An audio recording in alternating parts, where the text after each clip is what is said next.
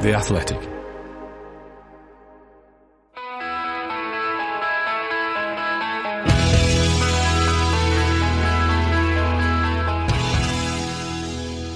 This is Talk of the Devils, the Athletics podcast dedicated to Manchester United. I'm Ian Irving, and with us today are Andy Mitten, and I'm delighted to say as well, Carl Anka. Welcome back, Carl.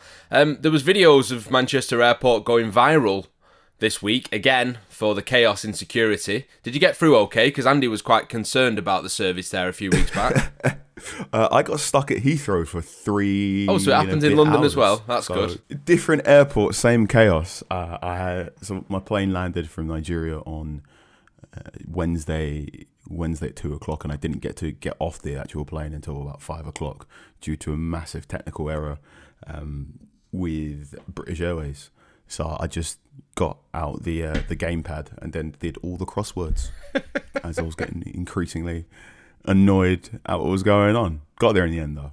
Yeah, it looked fantastic, to be fair, your trip, though, Carl. How was it? I mean, you were at really, really important games. It doesn't get much more important than a playoff for the World Cup, does it? It was incredible. I've covered Champions League games, Europa League. I've done the European Championship final. But in terms of noise, I don't think I've had noise level in the way of the first leg in Kumasi. There was just... It was meant to be a 40,000-seater stadium, and essentially I had no seat, press box, whatever and all. So I had to take a chair from the press conference room, put it behind the press box, stand on top of it, and that's how I watched the entirety of the first leg. And any time when my knees got a bit too painful watching this, I went, all right, sound, I'll have a quick sit down if a player got fouled or if there was a break for a free kick. And there was one bit where I got off my chair, and a lad walked up to me and went, do you mind if I stand on your chair if you're not watching this anymore? I went, no, that's my chair. Gets to half time, I went, if I leave this chair, someone will take it, and that'll be that. So that was my first leg. No Wi-Fi, no phone signal. Boom, boom, boom. Second leg, trying to get into the ground. Armed Nigerian police everywhere. They advise. There was a rolling advert on Nigerian sports radio saying, if you just want to watch Nigeria versus Ghana, stay at home. Do not go to the ground. We don't want casuals. But if you are going to be the 12th man for Nigeria, if you want to strike fear into the hearts of every Ghanaian person that enters that stadium, if you're essentially a bit of a loud Mardi so-and-so, go to the ground. So, and they all told them, get there 3 hours early, you'll be allowed in, it'll be chaos. And it's all gated up, so you can't get in. And essentially 4 or 5 Nigerian fans spotted a break in one of the fences and burst through, to which Nigerian police fired tear gas. I was stood around one of the areas where they broke through, and I'm stood there going, my nose hurts. My nose really hurts all of a sudden. I'm looking left, I'm looking right. I go, oh, it's tear gas. Great, I should get moving. Go down to another gate further down the stadium, and I try showing my press pass, going, sir, journalist. And one of them, he essentially goes, why are you waving this in front of me as if you're special? And has a 2-foot stick and just pokes me 3 or 4 times in the chest. Just like, get away. Sweeps me through. Finally got in. That time I didn't have to stand on the chair, but I had to watch the entire game standing up. It's 38 degrees in Nigeria. Kanu's doing laps of the field to try and get everyone G'd up. There was a stampede at the end when Nigeria realised they weren't going to the World Cup, and they just essentially ripped apart the dugout. Several 100,000 really annoyed Nigerian football fans. And again, I had another moment where I was taking loads of photographs and going, my nose hurts. Oh, it's tear gas again. I should probably clear off. Incredible game of football, two ways. And I'm never going to forget the tear gas, at the very least. Oh, the smell of it, yeah. It makes the walk down to the ground onto Matt Busby Way, and also the sort of tame applause at the final whistle against Leicester feel a little bit tame, to be honest, that story. Andy, you've also been on your travels as well, as always. I'm not sure you encountered anything quite like that, but you have been touring Europe trying to speak to former Manchester United defenders, haven't you? Yeah, I was in Serbia. I went to see Nemanja Vidic on Thursday. I really like seeing him. I was going pretty much every year when he was living in Milan, and he moved back to Belgrade within the last year with his wife and boys, and really enjoyed. I've spent 7 or 8 hours with him, and then I went on to Italy to speak to another former Manchester United player in Salerno. I went through all the airports and they're absolutely fine. I've given up on Manchester Airport, unfortunately. I'd like to know what West African airports are like, Carl. I'd like to go to West Africa with you as well. And then, I'm looking for interesting stories, going to meet people, travelling. And I also went to an Italian second division game and they wouldn't let me in. I said, look, I'm here. Your ground's a quarter full. It's raining. It rained every single day. Did you just want a picture, Andy? I'm a ground geek, aren't I? I like got a new grounds. So there's like 4,000 people in this ground, Benevento near Naples. Like, you can't come in. I'm like, I'm a journalist. We don't care. Can I give you some money to come into your empty stadium and watch a game of football? No, you need to apply online. Okay, I'll apply online. But you've got to be from Italy. Well, I'm not from Italy. Well, you can't come in the game. So I've come here with good intentions to give you money to watch this game of football, and you're not going to let me in the stadium. No, I'm sorry, that's the law. Nice one, I said. You're sending out the most incredibly positive message about Italian football. So I just got in my car and did one. Went to Salerno, went into my hotel, waited for the lift. The entire, and I mean 11 players from the Torino team walked out the lift. And I pretended like I didn't know who they were, despite all having Torino tracksuits on. And then the other player came to meet me, took me to the ground. It absolutely bucketed down non-stop. And then I came back through Naples Airport, another one which is better than Manchester Airport. And then I watched Anthony Martial play for Sevilla on Sunday night against Barcelona. So a bit non-stop. I did watch Manchester United against Leicester. That was the low point. Even lower than not getting in the ground in Benevento at the weekend, but I'm sure we're going to talk about that. Yeah, we will in a minute. Before we go any further, though, Carl, you need to answer Andy's question. What are African airports like? Are they worse than Manchester? Well, they're well staffed, I'll say. So that was nice. That's different, at least. Yeah. I did have a moment where I didn't quite understand the subtle questions where airport staff were asking me for a tip. So I first landed in Accra and I got in quite late on the Tuesday. And I'm going through customs, sort of handing everything. And one of them goes, oh, why have you here? I said, I'm here for the football. Good. And he goes, great. And what have you brought for me today? I was just like, nothing, mate. He's like, oh, you've brought me nothing? We're working here all the time. And you've brought me nothing. And I'm completely not understanding that what have you brought for me is West African airport code for I would like a tip. Can you help me out, please, sir? Because you've got a British accent. And, that's crazy, isn't it? The exchange rate's quite, favourable in your favour. So first way through, everyone's giving me the side eye, being quite mean to me. I'm going, why is everyone being quite mean to me? It's only when I get to a crowd, talk to my friend, and he goes, mate, you're meant to tip them. They all hate you now because you didn't tip. I went, okay, fine. So the other way, when I go through Kumasi, someone goes, oh, what you brought for me? I'm going, here's a little bit of Ghanaian city. And I'm like, oh, okay, I'm getting through the queue nicer here. No, they're not throwing my suitcase through stuff. Get to Nigeria, have a similar one. One airport staff sort of went, where are you from? I went, oh, I'm British. He goes, no, how are you? What's going on here? Very confused. I went, how do you have such dark skin and an English accent? What have you done here? One way to put it, isn't it? I went, oh, right, yeah. I went, okay, so my parents are from Kumasi in Ghana. I was born in London. I live in Manchester now, and I've come all the way down here for the football. And she was like, oh, good. And what have you brought for us? I said, I brought you this. And I was great, that's good. It's Mother's Day soon. We need iPads. We need mobile phones. We need all this. There was another one who also went, oh, chairman, I'm very thirsty. Can I have a sip of water? Me, in my naivete, first go for my metal water bottle and then go, hang on, no. He wants a drink. I have to buy him a drink, so give him some naira as well. So yeah, that's the story of West African airports. Very nice, very friendly, but you just got to give them a couple of quid to grease the wheels, shall we say? Yeah, fascinating. I'm sort of loath to break up this travels and airport chat to talk about the football, but I'm wondering if people sort of nearly 10 minutes in are expecting us to discuss Manchester United against Leicester and the 1-1 draw. From the weekend. You can hear my tone, can't you? Remember, you can subscribe to The Athletic for just £1 a month for the first 6 months. Just go to theathletic.com/Man United pod. You get full access to all our great writing and ad-free versions of The Athletic's podcast as well, including this one, of course. That's theathletic.com/Man United pod. Sign up now.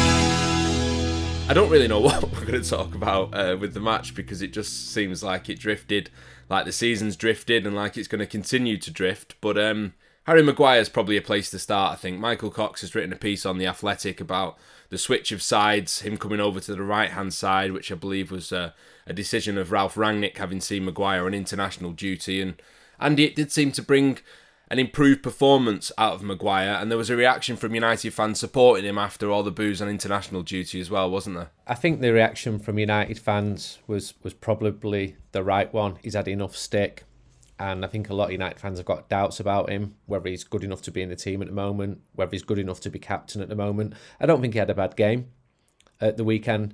I was concerned that United conceded yet another goal from a cross. It's been happening far too often this season. I've been in the company of two central defenders. Vidic obviously knows his stuff when he talks about central defenders. Just a little bit. Vaseli's a current international central defender. You didn't name him before, actually, Andy, so who was it, just so if people are wondering? Frederic Vaseli. He's got a really good story, so I went to get it face-to-face from him. And I sat in his house watching the game with him, and he just drops in lines like, when Harry Kane did me, I'm like, all right, so... and I just said, just explain that to me, because I can't relate to anything like that. And he said, so what Kane does is when the ball comes in, and he tells you in very specific detail why he's so good and how he did him recently at Wembley, playing for England. And I just find that really interesting when I watch games with people who know a huge amount of football. And he'd done his groin, and I just said, just talk me through this entire game now. And he just said, right, this is what Torino are going to do. They're going to play man marking. It's like Atalanta play, high press. And he said, we'll bring Frank Ribery on because he's playing there now. And this is what he may be able to do, what he may not be able to do. And he just picks out things that I would miss because I'm not a professional football coach or a professional football player. I watch a huge number of football games, but I really love it when I feel like I'm getting an education from someone who plays at the highest level for a living and just says, just watch his half turn, watch the half turn, there. Why has he not gone in? It's brilliant. I'd pay for that. So it was a real privilege to see that. And then to watch a Manchester United game in his company, and he's pointing things out that a lot of fans might not normally see. It wasn't a great game against Leicester City by any stretch, but my overriding feeling about the whole thing is just the flatness that the season's over. I tweeted earlier that basically every single major club in Europe has still got a vested interest in this season, a trophy of some sort to play for, apart from Manchester United. And that hurts. I'll be honest, it hurts because I'm just not used to it, and we've got no divine right to be winning anything, but it shows how far the standards have fallen. Yeah, I don't know what hurts more, that or the fact that they're down in 7th now after that draw at the weekend, which seems more of a reflection on the entire season and the way it's gone for Manchester United than the idea of being up near 4th like they were just a few weeks ago. Carl, just going back to Maguire, just to round off the chat on him really. Michael's piece goes into a lot of detail about this switch of sides. I was texting you during the match saying, Maguire doesn't normally play right, does he? Has he played right with Varane before? We were sort of racking our brains at the game trying to work out if he had done it before with Varane. And I don't think he has. He's certainly played the majority of his Manchester United career on the left-hand side of the defence. Did you think it brought about an improvement? Do you think it helped him being on that side? I think it worked in this specific context of the game. So Michael Cox, in the early part of the 1920 season, essentially wrote a piece saying, look, don't be put off by the fact that Maguire's right-footed and playing on left-hand side. The big advantage for it is that when Maguire does carry the ball up from defence, he puts his right shoulder in front of the ball, and it's a really good way to protect the ball as he's dribbling. So this sort of works. The reason why I think they swapped against Leicester is the plan very much seemed to be get the ball out left to Shaw, get the ball out left to Sancho, and with varying issues in build-up in central midfield, it seemed to be Maguire was going to do those switches from the right-hand side, and the angle was easier for him. And I think in the first 10 minutes, you went, okay, I can see what you're trying to do here. And then after 25 minutes, I went, I'm not sure this is a smart thing to keep trying to do. That first half was very mediocre. I think I got to half time and went, yep, that was 45 minutes of Premier League football, and there's nothing more I can say with that. I didn't watch Match of the Day on the Saturday, but I can imagine. There was no reason to, was there, to be fair? When they skipped to like the 35th minute immediately in a game of Match of the Day, I think it was one of those first halves where just nothing of real merit happened. It was the Bruno chance, wasn't it? Probably first up on the highlights. I didn't watch it either because there wasn't a great reason to do that. No centre forward, of course. Ronaldo missing with illness for the match, Andy. Cavani injured. Martial on loan. Obviously, Mason Greenwood would have been the other choice if he'd been available, and the circumstances had been different with him. So, essentially, 4 of the centre forwards at Manchester United started the season with missing for this game, and yet still Marcus Rashford wasn't the one who Ralf Rangnick turned to. The conversation about him and his form and his mood only continues. What did you make of the decision once again to go with Bruno Fernandes as a false 9, Paul Pogba in support, rather than giving Rashford a shout through the middle? Who would have thought it would come to this at the start of the season, when the question would have been, how are we getting these 8 forwards into the team? And then we have a situation where, as you described it, I was surprised that Marcus was on the bench. Should he have been? Probably not. He's not been having a good season. I watched Martial in person on Sunday night in Camp Nou. I don't think he did too badly, actually. It was quite difficult for Sevilla to play against an informed Barca team. I say that with a great deal of envy that they managed to come out of their slump and find winning football. I'd love Manchester United to turn things around that quickly and find their identity pretty quickly as well, which is what Barca have done in a matter of months. Cavani continues to frustrate. It's just become a parody now with Cavani announcing that he's not fit to play, and then he plays for his international team. And I don't think any footballer deliberately injures themselves, but it just leaves a bad taste with me. It just does. I can't help how I feel about it. He's getting a huge salary.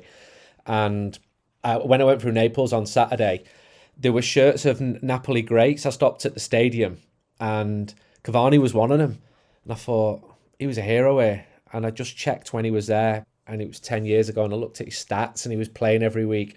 Once again, I was envious. And there's so much if only about Manchester United at the moment. And it hurts because you're just seeing the slide in very real terms on a week-to-week basis.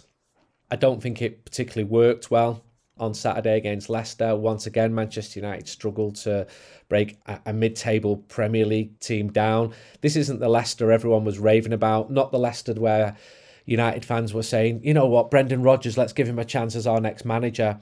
That's completely faded from view, as has talk of Graham Potter at Brighton, for example, because they're not playing well. And yet United still cannot beat Leicester. United have won half the home games in the league this season. Gone out of all the competitions at Old Trafford this season. It really, really is appalling. As a journalist, I see loads of little side angles as well. I got invited last week. Would you like to speak to Kevin De Bruyne? Would you like to speak to Trent Alexander-Arnold? I'll write for other people, not just The Athletic. And those requests or offers are coming from sponsors. And years ago, that would have been, would you like to speak to this Manchester United player or that Manchester United player? And there's a real sense that United may have the numbers on social media, but just completely fading from view.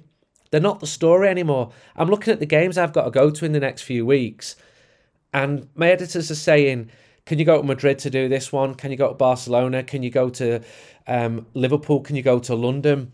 It's not Manchester United. And once again, it really hurts that it's come to this. And it's been a long time coming to this, but this is where we're at the moment. Yeah, I was reflecting on this the other day when all the details were beginning to come through for the weekend. I'm going to be at the Manchester City-Liverpool game. It's the biggest game of the season. It could be a title decider come the end of the year, and another year where Manchester United are not one of the teams involved.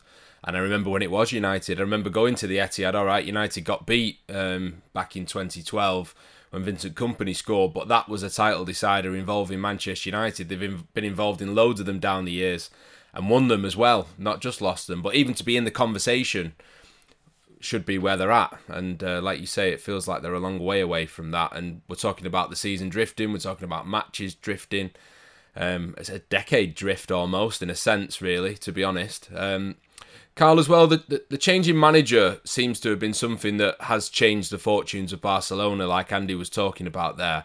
We knew that Ralf Rangnick was only a temporary choice initially, at first at least, in a managerial sense. But the win percentage from 41.2% under Solskjaer this season has only gone up to 42.9% under Rangnick. In real terms, that's not much of a lift at all, really. It just seems like it's continued. I mean, it's had no impact at all, has it?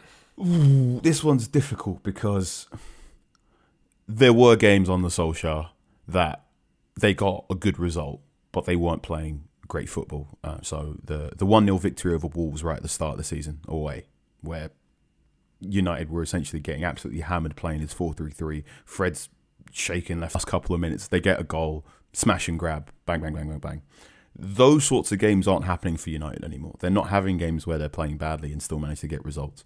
I think I watched when I watched the Watford 0-0, we both looked at that and we both said sort of, we've watched United play a lot worse than that and win. I've also watched United play a lot better and lose. Yeah, and I think that's fair. Ralf Rangnick got United to a place where they are competent again, because it's. I know it was quite painful those final weeks and months of Solskjaer's reign, but they were bad and they were absolutely zero. And Rangnick's got them to 2, maybe 3 out of 10 from that very low base. They're competent now. They're not a good team. They're not necessarily a good team to watch, but they are competent and sometimes they work towards the sum of their parts. The problem is their parts aren't necessarily cohesive. The parts aren't necessarily always there. And they're going to need upgrades of those parts, reinforcements of those parts, and some form of rebuild in the near future. Again, you're looking at a Manchester United team and you're seeing passes between Rafael Varane and Harry Maguire because the holding midfielder just isn't standing in the right position to receive the ball. Scott McTominay, for all of his pluses, he's not a natural number 6. He has a bad weakness in just knowing where to stand so he can receive the ball and progress the ball forward. Fred is playing better in his new role closer towards the goal, but at the moment Bruno Fernandes is having some real problems with his shooting boots. There's two noticeable instances against Leicester City where he's just goals that would have gone in last season for Bruno aren't going in.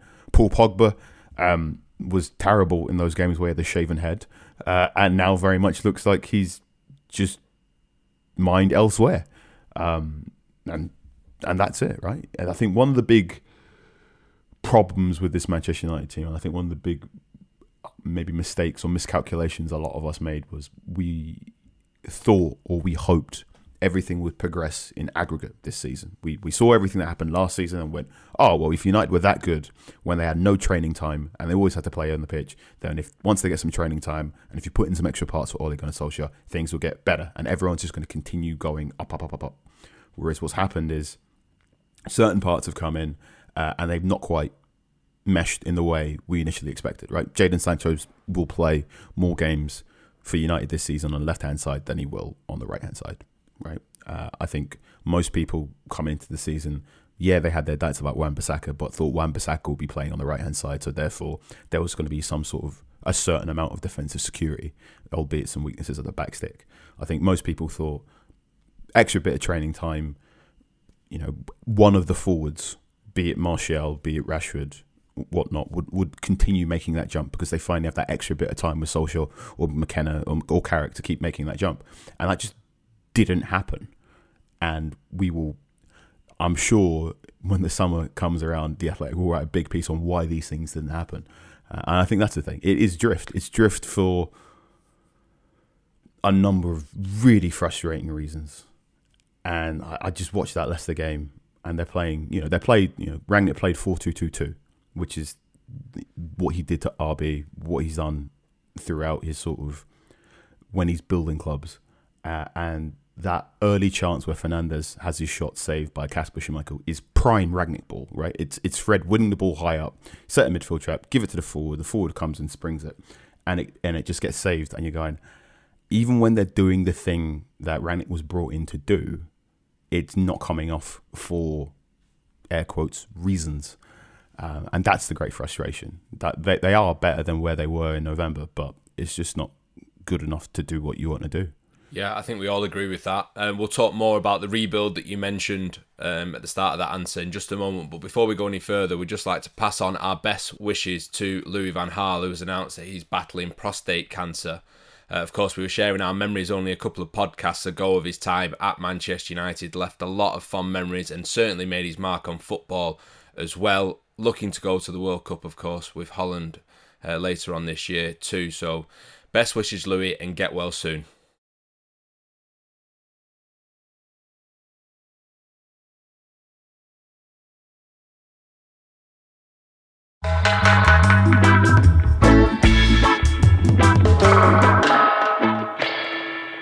Okay, let's talk about the rebuild then. Andy, on television once again at the weekend, certainly in the UK, the debate once again was about when Manchester United will appoint their next manager and whether the Leicester result will accelerate that. What do you think? I think it's same old, same old. I'm sick of hearing it. Talk of a rebuild. I don't think there's any quick fixes here whatsoever. I think a new manager will come in. There will be a brief flurry of optimism. Finding that the best moments with Manchester United are not actually incidents that happen on the pitch anymore. It's signings. It's Rafael Varane walking on the pitch before he's been signed. It's the announcement that Ronaldo's been signed. It's fans singing songs. It's not big goals in big games anymore. I think whoever comes in will have a very, very, very difficult job to do. And I think it will take time. I think every manager deserves time, but I don't think there is a climate to give managers time either. And I think if it's Ten Hag, if it's Pochettino, they both have their virtues. They've both got their backers. They'll be back to a level by Manchester United, who's still a profit-making football club. But the fans are on a real downer. There's so little faith in the owners of the club. I think the structure of the club causes concerns to outsiders as well. I'm just sick of hearing this talk of rebuild going round and round and round with very little improvement. It's a snakes and ladders club. The manager comes in, there might be a bit of improvement. United climb up a bit, then there's a drop in form. Because United are such a big media, a deal in the media, such a huge story, there's intense pressure then on the manager from the fans and from the media to sack the manager. If results drop below a certain level, as they did in October in the final months of Solskjaer, the manager gets sacked and then it's back to plan B, back to plan C, while all the same time Manchester United's rivals are winning trophies, despite often having squads which have cost less to assemble than United's. I don't think it's about the money or the names anymore. I think United are lacking a coherent style. Ralph Rangnick's come in. He doesn't feel that he's got the players to do that. I think you've got a mishmash of people who are recruiting players. There will be more changes at the club. There's been a lot more changes already. The consistency is completely lacking. We get some players who come in. I mean, I was delighted when Sancho was signed, and he's had a decent last couple of months. Don't think he'd played well against Leicester. I was excited when Varane signed, even Ronaldo. And there'll be more signings this summer, but what's it going to lead to? I'm just got so little conviction that Manchester United are on. I can't see any light at the end of the tunnel at the moment. Andy, can I ask? I know we've had loads of episodes where we've talked about the mitten standard of quality. So last season, it was top 4 in a trophy. And then I think in the new year, we said it was something like make the Champions League quarter-final stage and qualify for the Champions League in top 4. What do you think is the new mitten standard for the last 8 games of the season? You know, bear in mind the games against Chelsea, Liverpool and Arsenal. And also, I know this one's a bit harder to tell because we don't know what European competition's coming up. But if you talk about expectation being this way or this way, this way, what do you think something is a reasonable expectation for fans to have in mind for all of next season? Well, firstly, this season, I think the mood is on the floor. This season has gone. What's the best case scenario from this season? Somehow Manchester United find form, which the team have been unable to find all this season, and start to win 3, 4, 5 games. It's very rare that we're in this stage of the season with absolutely nothing to play for. We go back to 2016 under Van Gaal after United gone out the Europa League. Before that, I think you go back to 1989, when attendances absolutely collapsed at Old Trafford. The stadium wasn't, it was half full for some of the matches. So this season, if United won the last 8 games, of course the mood will pick up. Football is so dependent upon the results. If we started seeing, I don't know, Dalot looking like he's absolutely brilliant, or Sancho coming into form, or the team scoring loads of goals, United fans are predisposed to support that. They might think, okay, we've got something here. It's gone too far this season. We've lost this season. What the chances of getting into the Champions League? 1 in 5, something like that. But United are nowhere near the Champions League level anyway. What's the point of getting into it not to go far in the competition? The Europa League is where Manchester United's level is at the moment. That's been proven by results. That's not an opinion. The results will bear out that as a fact. New manager comes in, brings a few new players in. I think the one saving grace is how quickly the mood can turn in football. And there's loads of examples where you think it's all doom and gloom, and suddenly, that old cliche, and it is a horrible cliche, and it's not happening for United, the team can turn a corner. And a new manager might come in and he might have good ideas, and the pre-season might go well. I can't believe how much United fans have been asked to play for the tickets for the friendly in Bangkok against Liverpool, by the way. Have they seen how bad United have been? But that's an aside. But before that, we've still got away games at Liverpool and Arsenal. I'm fearful. Now, when I walk into them grounds at Anfield and at the Emirates, I won't be fearful because I'm a fully fledged idiot who will believe that Manchester United will win those games. And I'll be like, the away end will just be like getting behind. All the tickets will be sold. The fans will not be giving up on the team at those away matches. But no, I've not felt this down about Manchester United for a long, long, long time. The end of 17-18 was really, really bad. Those final few games of the season under Jose Mourinho. There was a game at West Ham. It's one of the worst games of football I've ever seen. And I went in a press conference after, and Jose said we did well, and David Moyes said we did well because he was managing West Ham. And I just thought, I'd like to take you both to court and prove that, because that was horrendous. It was a horrendous game.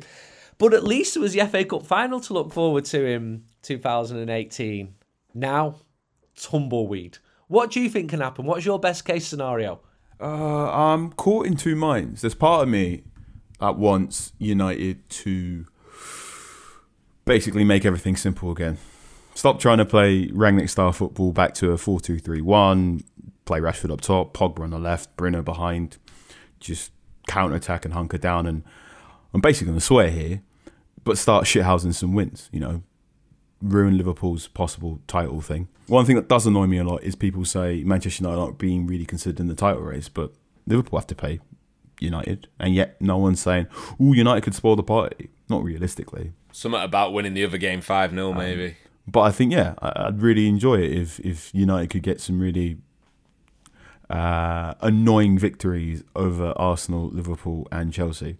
I think, of those 8 games left, I think United probably should be winning at least 3 of them, and then maybe positive results in 2 more. That's what one part of me wants to do. Another part of me wants to do, and forgive me for even voicing this, but is essentially bottom out, start tanking, get to a position where United are 7th right now, and that get you in the Europa Conference League, I think, depending on what happens in the FA Cup. But I think if there is a terrible part of me that wants United to get into a position where they're not in the Europa League, they're not in the Europa Conference League, and then the new manager only has 1 game a week to worry about, and they can probably get their methods across, go around, spend this time playing Shola Shotaire or playing Hannibal. And maybe those performances in those games aren't the best or the most beneficial, but the aim in sight is a bit different. Jose Mourinho got away with that in his second season in charge of United because obviously the 6th place finish was covered up by the fact they won the Europa League as well. So this one will be a bit harder to swallow. I don't know. What's more likely to happen is United will probably win 3 games, get 1 more draw, finish somewhere in 7th place, and there'll be some form of Europa competition to deal with. Yeah, and the other factor with that, I guess it's the counter to that point, is that a new manager coming in, it's a good opportunity for them to use the squad in the Europa League and to actually be able to play all the players that are on the periphery of the first team for the league games. And it sounds a bit folly saying this when United are out of everything by the end of March, but it's also an opportunity to get them off the mark winning a trophy in their first season, being in the Europa League. I don't even want to bring myself to think about the idea of them being in the Europa Conference League. I remember how hard I was laughing at Tottenham at the start of the season, and look how that worked out.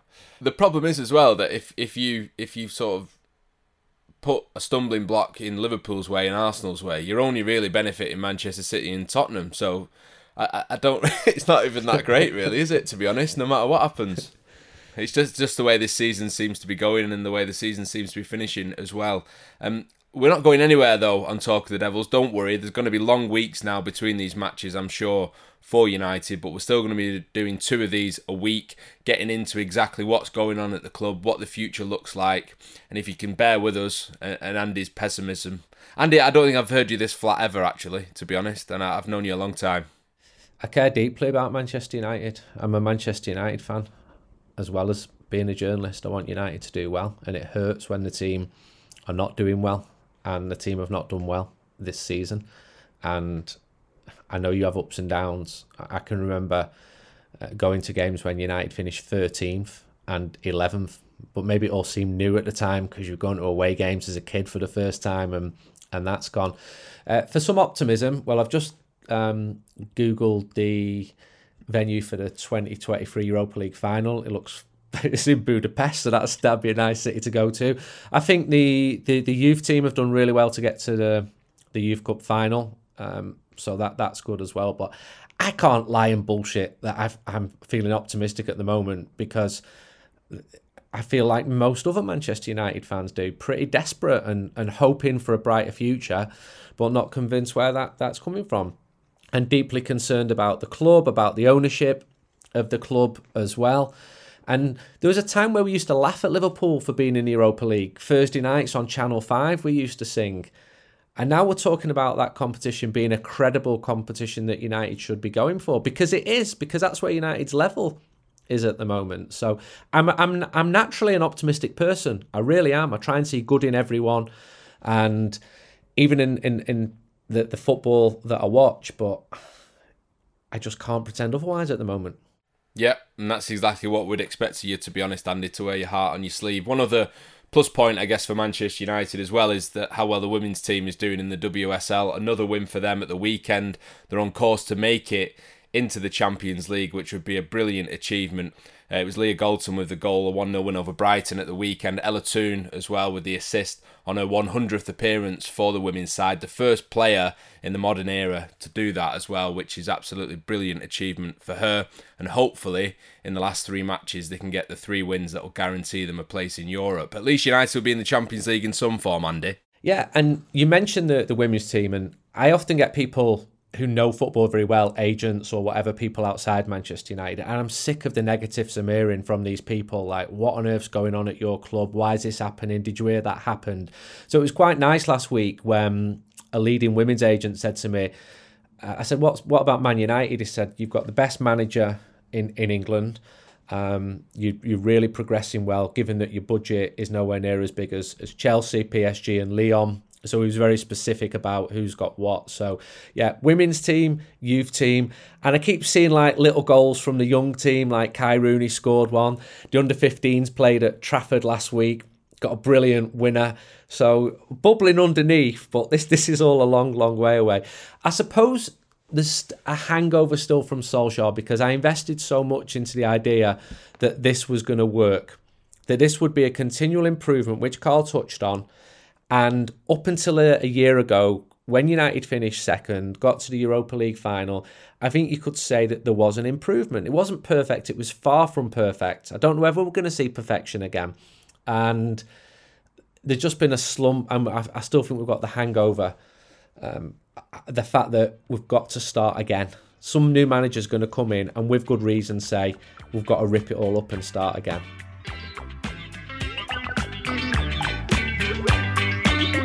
Andy, don't burst the little bubble of positivity we had going on there at the end of the podcast. I was trying to end it on a high somehow. you managed to pop it again. But great to have you with us, Andy, of course, as always, on the pod. Carl, good to have you back as well after your travels. Remember, you can get that offer of £1 a month on a new subscription for the first 6 months. Go to theathletic.com/Man United pod. There's an interesting article on there about agents' fees from Phil Buckingham that's worth a look, and there's information relating to Manchester United, and also Ralph Rangnick's quotes on the summer rebuild, Andy's favourite topic. That's been written up by Amitai Winehouse on The Athletic at the minute. Go and have a look at that. But for the minute, thank you for listening. We'll be back later on in the week to preview the match against Everton. But thank you for your company. Andy and Carl, thank you for yours as well. And we'll see you on the next one. Bye-bye.